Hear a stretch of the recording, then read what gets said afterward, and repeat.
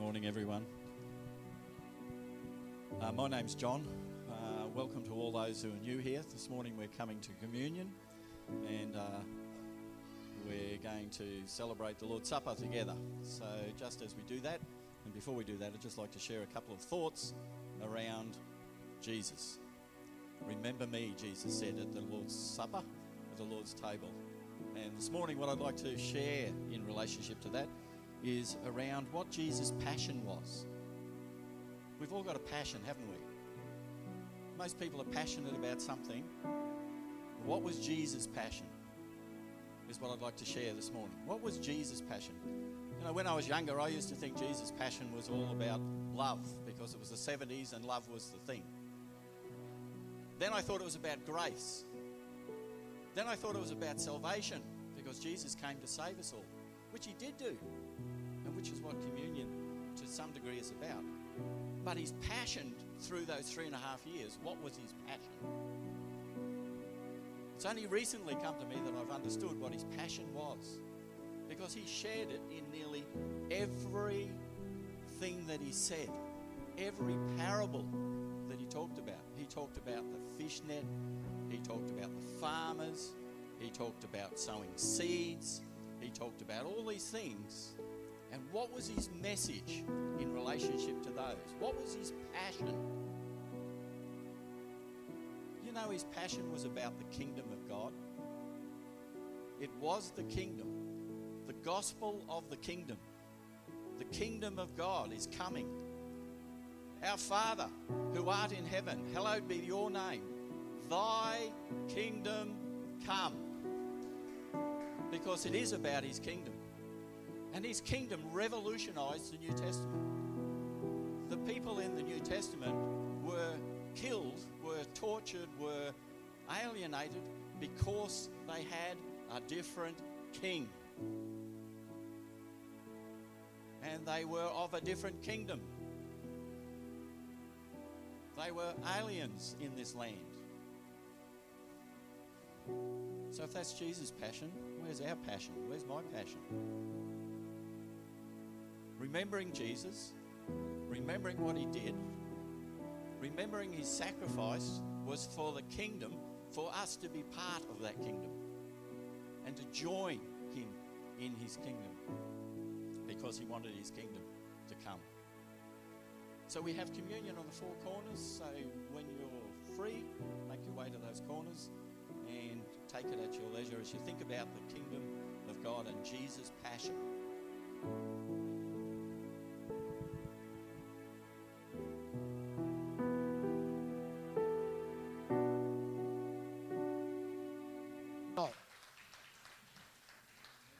Thank you. Bless you. Good morning, everyone. And thank you, Tim, for the invitation for us to come up. And, we've been up a couple of times in the last few months on family business. Now we're here on church family business. So it's great to be with you again. And had a great day yesterday with the guys.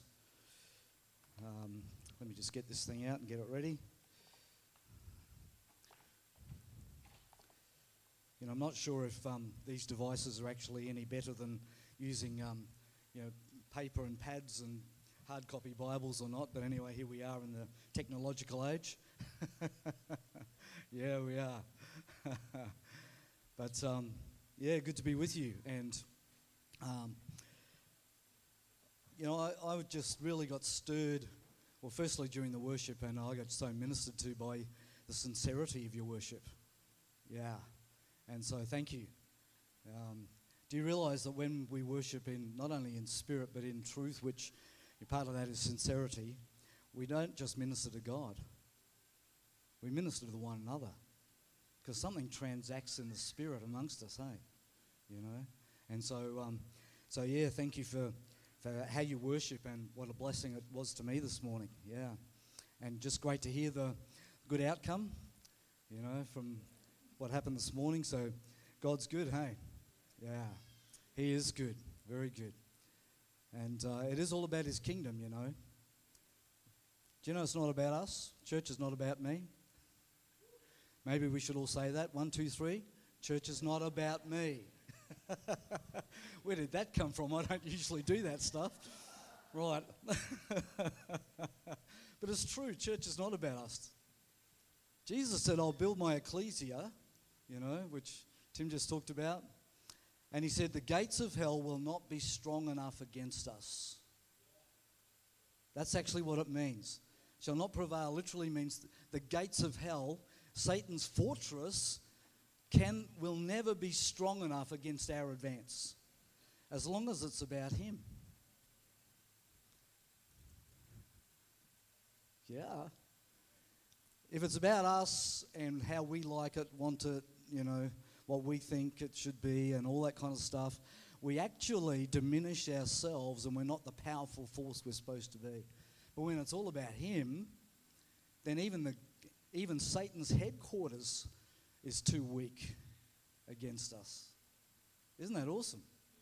And so, you guys have got some warfare stuff going on, but I have to tell you something. It doesn't matter what the devil throws at you. As long as we make it about him and not about us,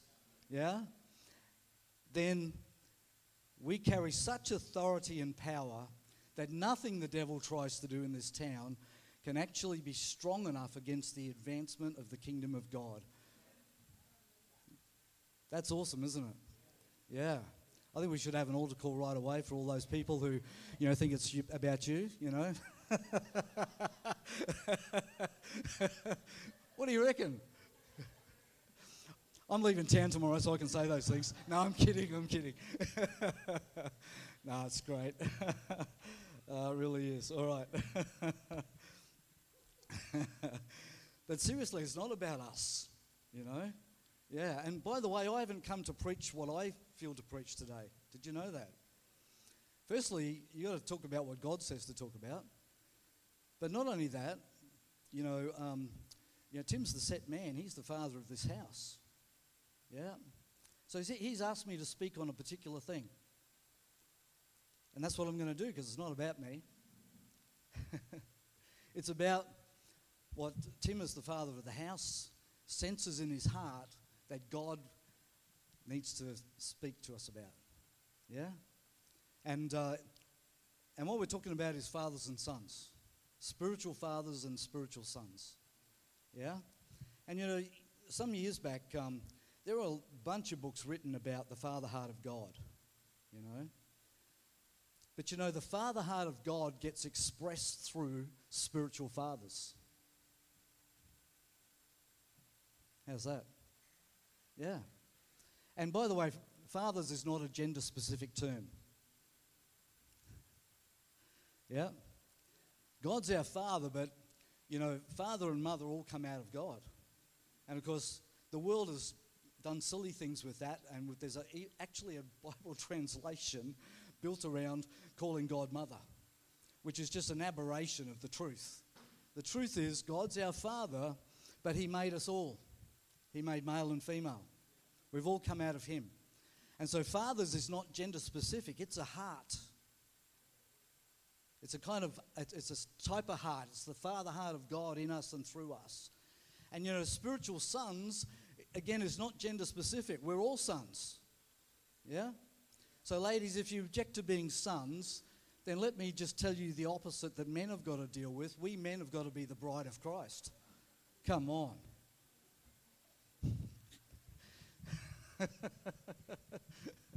Right, so again, it's not about us and how we feel about these terms. Biblically, they're not gender specific. They're about a kind of heart. Yeah? The father heart of God and our heart in response as his sons. And just because we're saved doesn't mean we know what being sons is about. Because in John 1 it says, to those who believed in him and received him, to them he gave the right to become sons. Sons is a thing we become. But guess what mature sons become? They become fathers who produce sons, who become fathers, who produce sons, and this is the generational nature of the kingdom. Yeah. So I've got 3 sons, and they're in their late 30s, early 40s. And surprisingly, they're a lot like me. They look like me.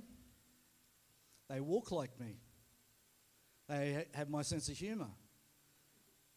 There's been many times over the years where we've been together, myself and my 3 sons, and people have commented and said, "Oh, are you 4 brothers, are you?" Now, that's a great compliment. Yeah, there you go. Yep. Yeah, absolutely. Do you know, sons have got to look like their father. You've got to be able to see the father in the sons. Yeah? Now, we're okay with that about our Heavenly Father, but you know, if we're sons of a spiritual father, something of the spiritual father will be seen in us. Yeah? Do you know, the culture of this house, this church family, is because of the father of the family. True? Yeah. It's a great thing, isn't it? You know? And I'm glad he called himself the papa of the house before, because that's the truth of it, you know? Yeah. We've kind of formalised things and made things organisational, you know, and we've got all these terms for different positions in churches. But, you know, leadership in the kingdom of God is fathering. Anything else is not an expression of the father heart of God. How's that? Yeah? But God expresses his heart through fathers. And it starts in the home, it starts in the family. You know, as a father, I have to be the expression of the Heavenly Father to my kids and now my grandkids. Yeah? Because that's how the kingdom of God works. That's how God set it up. And it's really sad that we've, you know, gone this organisational route and, you know, everything's all slick and structured in many church circles and so on, when actually it's supposed to be about that we actually come to know God the Father through our spiritual fathers, as well as directly ourselves. Yeah? And what an amazing thing it is when, you know, when a person who's leading a church family is actually the father of the family. How can we be a family without a father? And so in many places people say, "Oh, we're a family," but they don't have a father. Well, we know what that is, don't we? That's either a rebellious son who's run away, or that's an orphan, or that's something else. It's not actually true father, you know, spiritual fathering, and then people rising up in sonship. Amen? So why don't we go to 1 Corinthians chapter 4. 1 Corinthians 4, and I love these verses. Not that they're my favourite or anything, but I just think they're fantastic with regard to talking about, you know, spiritual fathering and sonship. And so 1 Corinthians chapter 4 and verse 14, Paul says, "I do not write these things to shame you." So he was talking to them about a whole lot of stuff that was going on in the church in Corinth. But he said, "I'm not writing this stuff to shame you." See, fathers don't shame their sons. They may correct them, but they don't shame them. And so Paul's expressing the father heart of God here to the church at Corinth. And he's saying, well, your heavenly Father's not going to shame you. And he says, I'm not shaming you, right? But as my beloved children, I warn you. Wow. So this is the language of fathering, isn't it? He says, you're my children. You're my sons and daughters. And then he says, for though you might have 10,000 instructors in Christ, yet you do not have many fathers. So what did the church in Corinth need? It needed more fathers. Because you can't have sons without fathers. Yeah? If we don't have fathers, we're just servants or maybe slaves, orphans, you know. And so he says, you might have 10,000 instructors. Well, the word instructor actually means an immature leader, a servant leader, you know. That's many translations say teacher, but actually in the Greek, the expression is about, you know, in fact, it was used often, apparently, for the servant in the household who actually took the kids to their instruction, to school. Right? So they walked them to school. So you can imagine it today, right? That you're wealthy enough to have a servant in the home, and that servant's job is to walk your kids to school. You know, get them across the crossings, look out for traffic, get them there safely, come back in the afternoon, pick them up, walk them home, keep them safe. Right? That's the expression Paul uses here. So he's saying that the church in Corinth was actually dumbed down to where they had all these so-called instructors and teachers, but they were immature and they were just fulfilling a task. So that's really what Paul's saying. So you've got 10,000 of these. They're dime a dozen. That's really what Paul's saying, hey? But then he says, you do not have many fathers. And I don't know about you, but I hear the passion of Paul's heart. Man, we need more fathers. The church in Corinth was like it was because they didn't have enough fathers. Things got out of order because they didn't have enough fathers. Wow. It's not that they didn't have enough leaders or didn't have enough structure or all that kind of stuff. It was that they didn't have enough fathers, so therefore the father heart of God wasn't being, expressed and wasn't being imparted, to the church in Corinth. I don't know about you, but this kind of is like how much we need fathers. Yeah? Boy, we need fathers. And yet sadly there's a bit of a move in, and has been for some time now, in some parts of the church general, to actually just aim only at the younger generation, which makes the fathers and mothers feel like they're superfluous. That's not how the kingdom of God works. All of us here with grey hair and, maybe you're over 50, 60, whatever. I want to tell you today, you are the most essential people in the body of Christ. Come on, you are. You are the most essential people because you're the fathers and mothers. Yeah.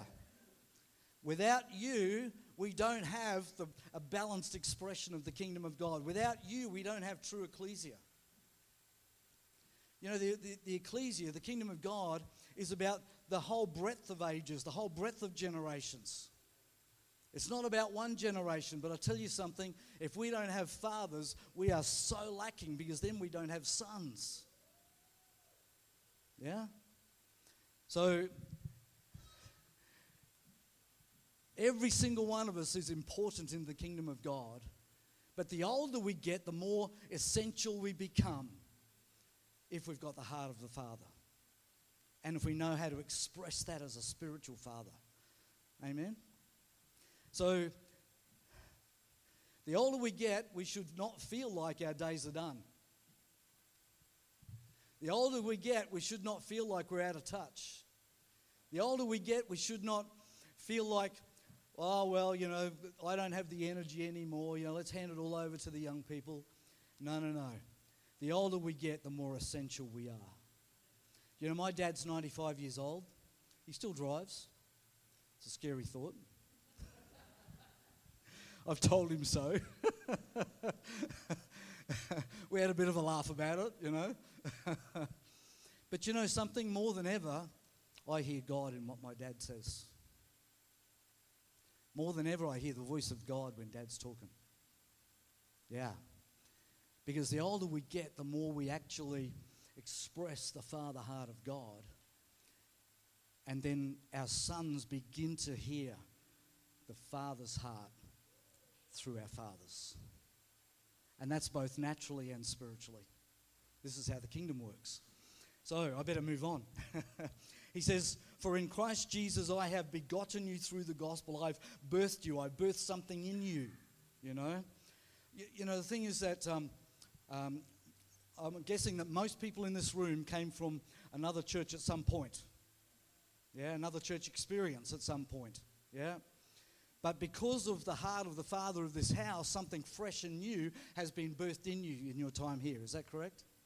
Yeah. This is what Paul's talking about. This is not just people getting saved, but this is about the birthing of the stuff of God in us, birthing of the understanding of the kingdom of God in us, the birthing in us of what God is doing now and where God wants to take us into the future, And so this is what Paul's talking about. It's about the birthing of things, and fathers are the key to that. Fathers sow the seed. You know, when things get birthed, then fathers and mothers, you know what I'm saying, are part of then the process of the growth and development and maturing of all of that.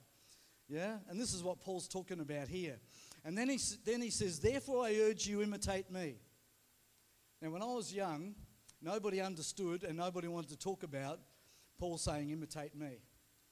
In fact, I heard people preaching about, no, you can't talk like that. Well, actually, it's in the Bible, inspired by the Spirit of God.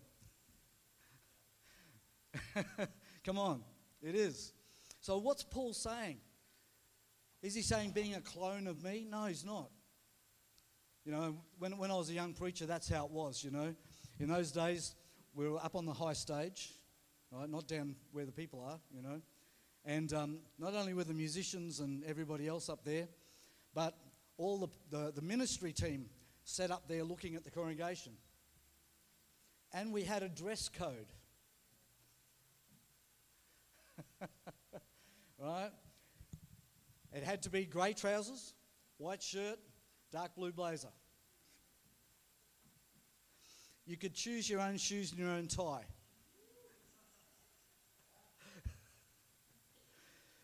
And of course, I was the youth pastor, you know. So hair down to here, big beard. I was the odd one out. Because the rest of the ministry team had short back and sides, you know. The kingdom of God is not about being cloned. It's about having the DNA of the Heavenly Father. And we receive that directly as we mature, but also we receive it through our spiritual fathers. Amen? Yeah. It's about DNA. My natural sons have my DNA. That's why they're like me. If we actually receive impartation of the DNA of our Heavenly Father through our spiritual fathers, and also as we mature directly, you know, from our Heavenly Father, we are going to look like both our spiritual fathers and our Heavenly Father. Wow. That's awesome, hey? Because the more Christ is, you know, the more Christ-like our fathers become, the more they express the Father, the more they show the Father, the more they impart who the Father is. It's wonderful, isn't it? And so Paul says, imitate me in the way I am fathering you. That's really what he's talking about there. You can't take that statement out of the context. So when Paul says, I urge you to imitate me, he's talking about, come on, fathers, be fathers. Come on, fathers, express the father heart of God. Come on, fathers, father the immature, father the new believers, you know, father those that are, you know, need to get set free in areas. Father them. Yeah? Because this is how we express the agape love of God. And people don't respond just to some kind of ministry. People actually respond to what flows out of our hearts. The grace we carry. And so those of us who are mature believers, then we have an incredible role until the day we're taken to heaven, and that is to be an expression of the Father heart of God and therefore father the next generations. And that's what makes a church the ecclesia of God, because God is expressed in this way. Amen? Then he gives us in verse 17, he actually gives us an example of this. He says, for this reason I sent you Timothy. Wow. So he points to Timothy as the example of what he's talking about. He says, for this reason I've sent Timothy to you, who's my beloved and faithful son in the Lord. Right there, he calls him his son. Do you know, there's a bunch of people in Christendom who say, no, this spiritual fathering and sonship thing, that's just wrong. Because, you know, there's a verse in the Bible that says, call no man father. Well, if you actually read the whole account and read that in the context, what Jesus was saying was, don't put anybody in the place of our Heavenly Father. Because the Pharisees put themselves in the place of God the Father over the people of Israel. And so Jesus was actually pulling down that stronghold. He was not saying you should not have spiritual fathers. He was actually speaking to something that was so out of order in Israel that he had to deal with it. And that is that the Pharisees thought they could become God to the people. They could actually be in God's seat over the people. But that's not what spiritual fathering is about. So if somebody says to you, "Oh, no, call no man father," they need to go back and read that account and read that statement in the context, because that is not a verse that actually sort of sweeps the rug out from under the concept of spiritual fathering and sonship. It's actually the opposite to that. It's actually dealing with a wrong approach where people want to be in God's seat. Yeah? And of course, that can become cultish eventually if it goes to an extreme. Also, it can be controlling, manipulating. But spiritual fathering is none of those things. Amen? Because fathers want the best for their sons. Fathers want to see their sons actually do greater than they've done. Yeah? Yeah. Do you know, my youngest son, when he was 2 and 3 years old, boy, was he a handful. In fact, he was a nightmare, to be honest. He was. It was an absolute nightmare. And in the middle of it, when it was at its worst, God spoke to me and he said, "I'm going to put the mantle I've put on you on him." Now, that's a great promise to have when you've got a nightmare of a kid. Do you know that before he turned 30, he had ministered all around the world. He had actually gone to many more countries than I had before I turned 30, preaching the gospel. Yeah. Did I kind of think, "Oh man, you know, who does this kid think he is, doing better than me?" Fathers don't think like that. Come on. Seriously, you know what I'm saying, hey? Fathers want their sons, their kids to go way beyond. Yeah? And so this is Paul's heart for Timothy. He says, "I've sent Timothy to you. He's my beloved and faithful son in the Lord." Wow. Paul's a father. He's talking to the Corinthians about, forget about all these instructors you've got. You need fathers. So I'm your example of being a father. That's what he's saying. If you do it like I'm doing it, you're at least off to a good start. That's what Paul's saying. And then he says, "Here's my example. I have fathered Timothy. He's my son." And you know, there's a bunch of ways that Paul described his sons. Firstly, just son. Then he would talk about true sons, sincere sons, faithful sons, beloved sons, and right through to where in the English translations he calls people brother, even Timothy and Titus and some of these others who were his sons. And the Greek expression is born from the same womb. Right?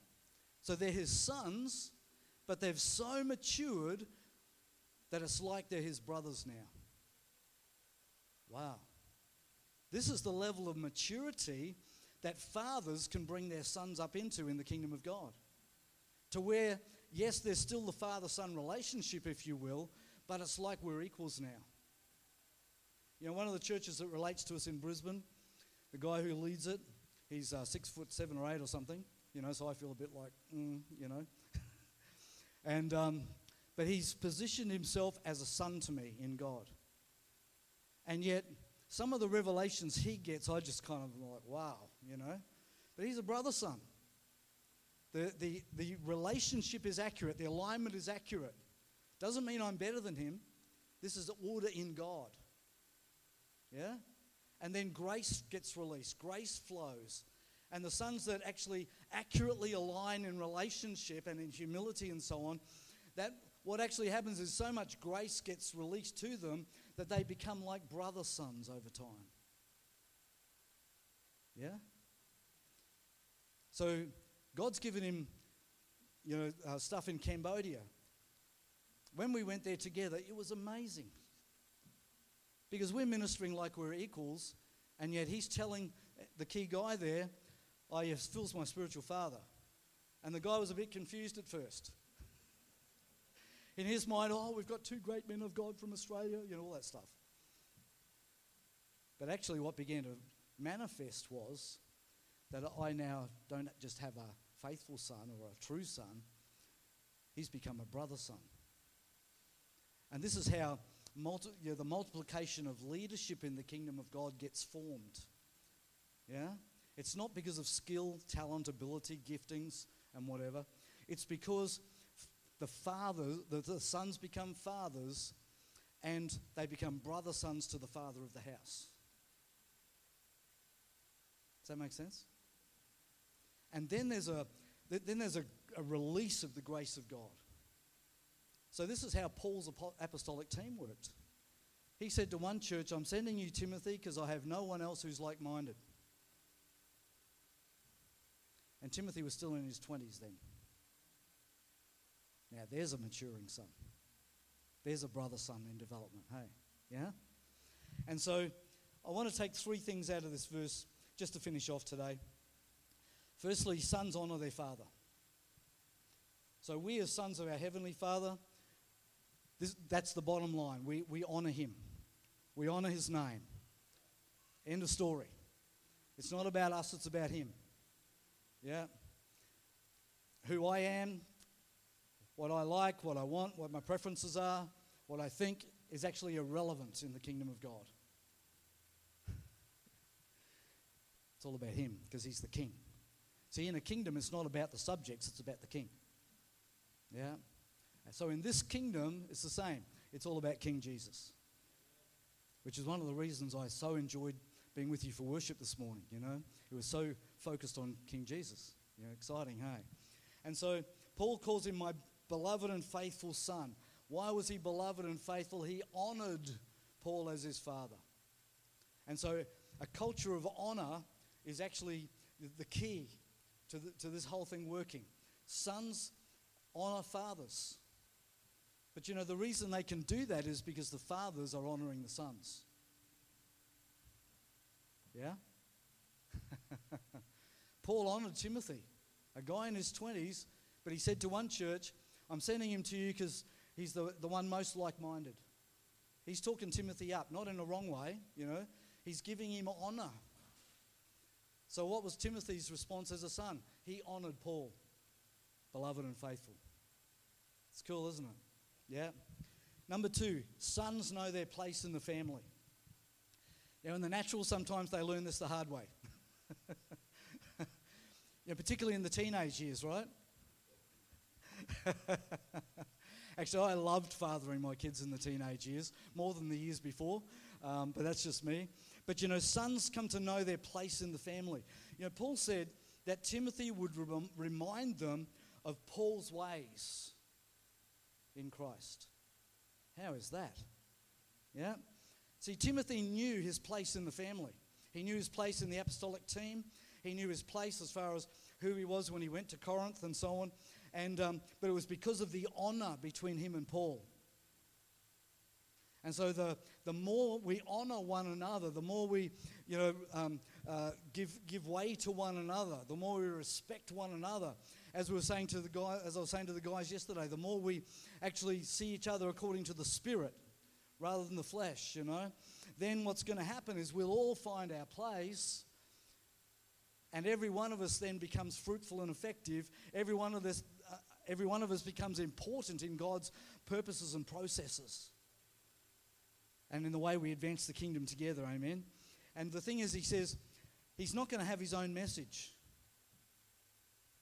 He says he'll remind you of my ways in Christ. Now, this is not about, well, I do it this way, you know, and this is how you got to do it. It's not that at all. It's that we catch something from our fathers. It's caught. You know, there's a grace gets released when we're accurately aligned, and then we're catching it. We're receiving the impartation. The understanding comes. The revelation flows until, you know, we're actually not just speaking our own stuff. We're speaking the stuff that's flowing in the house from the Heavenly Father, from the Holy Spirit, through the fathers of the house. Yeah. Do you know Jesus didn't have his own message?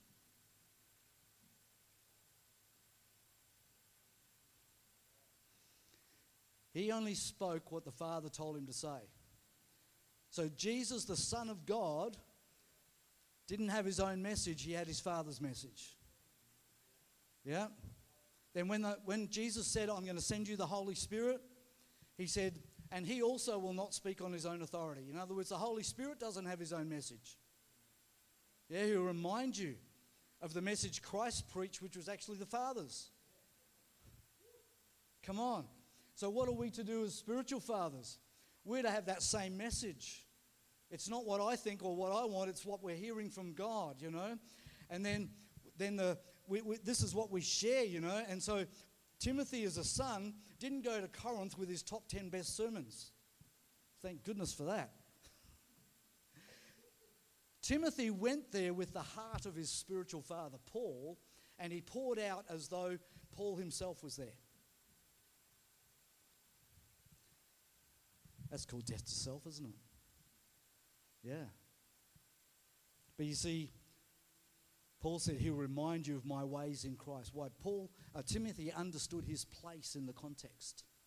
His relationship with his spiritual father, and multiple actually, because the apostle Luke was in Paul's team. And a whole bunch of other apostles and prophets, you know.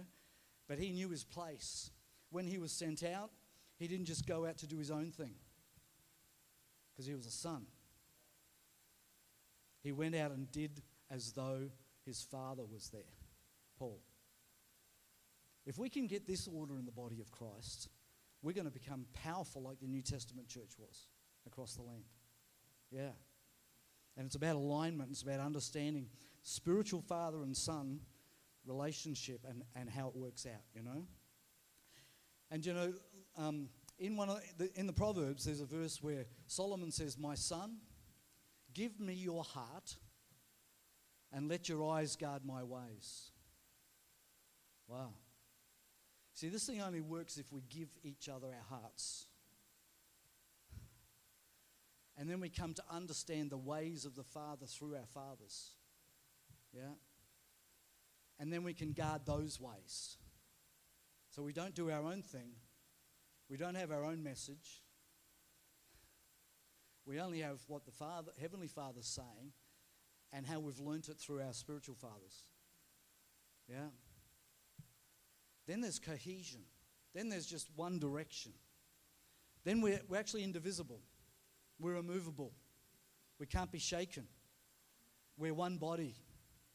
We're all saying the same thing because we've learnt it from our fathers who are receiving it from the Heavenly Father. It's awesome, isn't it? All right, number 3, sons advance the family business.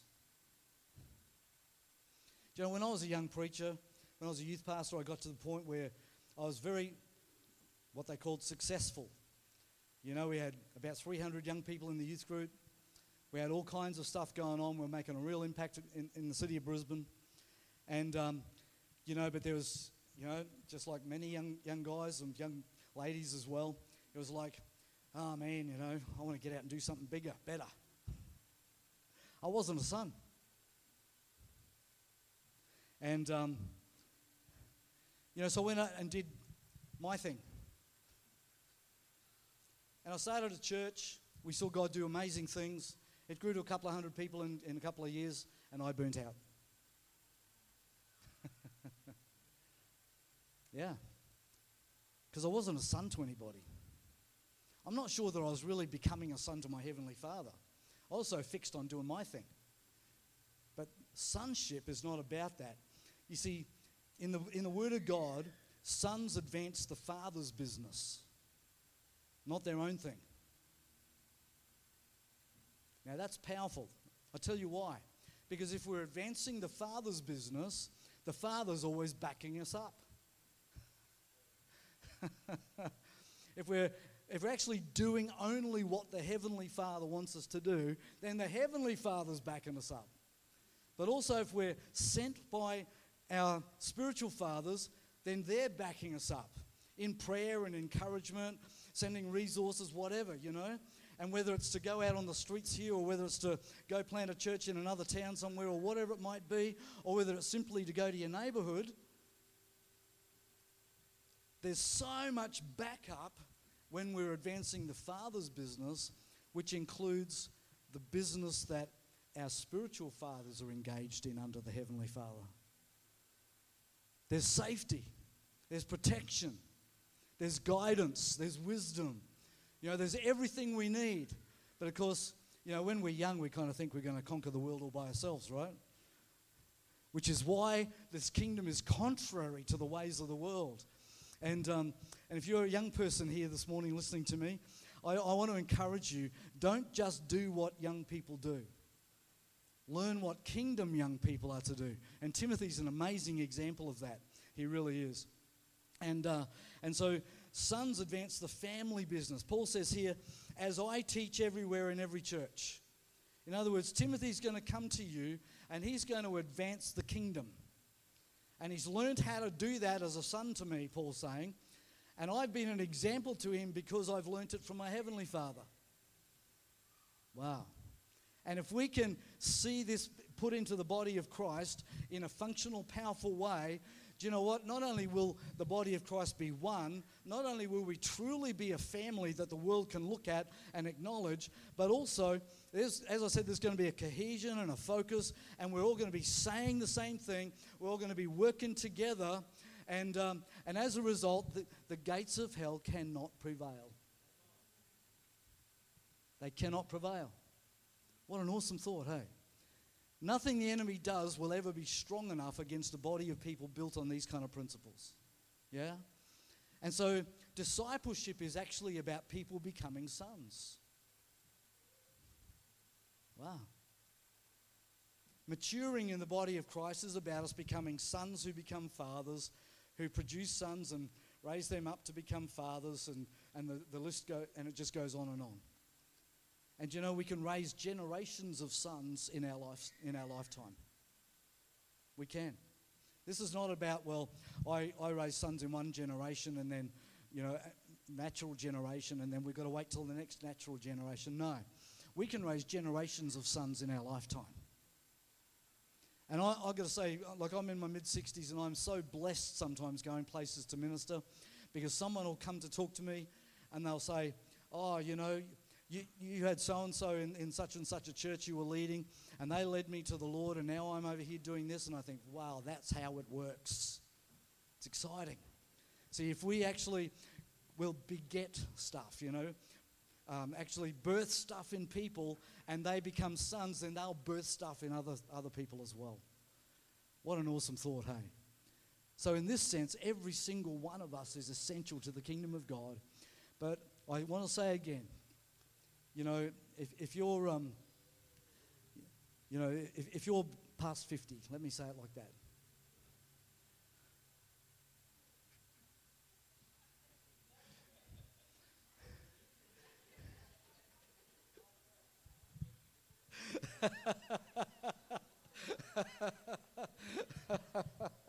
Oh, that's cool. Yeah, if you're over 50, you don't have to go live in a park, all right? Just saying. All right, I'll stop that. Not just if you're over 50. The older we get, the more important we are in the processes of God amongst the body of Christ. Why don't we stand together? And I'd like to pray.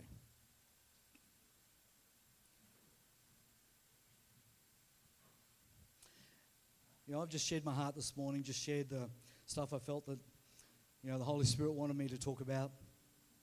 And there's been just such an incredible sense of the seal of God upon the whole service today, you know. And also, I've just sensed, I could see impartation happening right across this room. And so I'm going to pray that the Holy Spirit will continue to unfold the revelation of these things. Because today is about sowing seeds. But if you water them in prayer and the Word, and in meditation, in discussion with one another, you know, then the revelation's going to keep unfolding. And every single one of us, as fathers, sons, will find our place. Not just in, well, what department am I in? You know, what's my job description? I'm not talking about that, because we're supposed to be accurately fit together, Paul says in Ephesians 4. Yeah? If we're connected together right in the Spirit, connected together right as fathers and sons, then there's going to be life flow, each part doing its share. There's going to be supernatural life flow amongst us that will upscale us all in the things of God. Yeah? See, it's not about getting some promotion as in, well, I'm the head of this department in the church. No. It's about how God upscales us when we're accurately aligned to His Word and to one another. Yeah? So God's teaching us how His kingdom works, which is so different from our past church experiences. Yeah? And it means a mindset shift. But the Holy Spirit's the master of mindset shifts. True? All you got to get is a revelation and suddenly you think differently about something. Yeah? So why don't we pray? Father, we thank you. As Paul prayed to the Ephesians, that you would give them a spirit of wisdom and revelation, wisdom and understanding, wisdom and comprehension.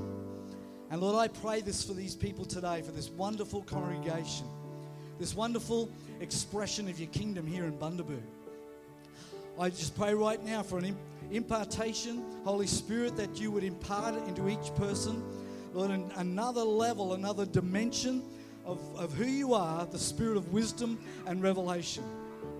Lord, that these seeds that, Lord, have been sowed in our hearts today, Lord, that they will grow, that understanding will just keep unfolding about these things, oh God, and that you'll continue to teach us and to train us, Lord, in your kingdom ways, Lord, so that we'll understand your processes of becoming sons who become fathers, who beget sons, who become fathers who beget sons. And that, Lord, all around us we can be pouring into those that are around about us and seeing them grow and mature in you and grow in their understanding of your ways and of your kingdom and the way it works and the way and where we fit in it, Lord, because we want to advance your business, our Heavenly Father. And Lord, we thank you that you've given us all the principles we need to be able to do that. And we thank you that revelation is flowing amongst us. It's flowing in our hearts. Understanding is coming. It's unfolding so that we can continue to walk more and more in your kingdom ways. So I bless these people today. I bless you in Jesus' name. I bless you in the name of Jesus. Hallelujah. Hallelujah. Hallelujah. I bless you in Jesus' name. You know, there are many lights in this city. But you know, some churches are candlestick churches. And that brings a great responsibility. Because a candlestick church is a church of influence. And I just sense the Holy Spirit is saying that these things that we're talking about and other things you're being taught week to week are incredibly important, and we must pay full attention to what the Holy Spirit is saying to us and how He wants it to be built into our lives, because you as a body are a candlestick church in this city, in this region, a church of influence in the Spirit. And so God is refining, God is also building, God is revealing, God is imparting so that you can become brighter and so that you can become more effective in your kingdom influence and in your influence in the realm of the Spirit over this city and over this region. And so God, I thank you for that today, and we give you the glory and the honor and the praise in Jesus' mighty name. Amen. Amen. Bless you. Amen. Thanks, Phil.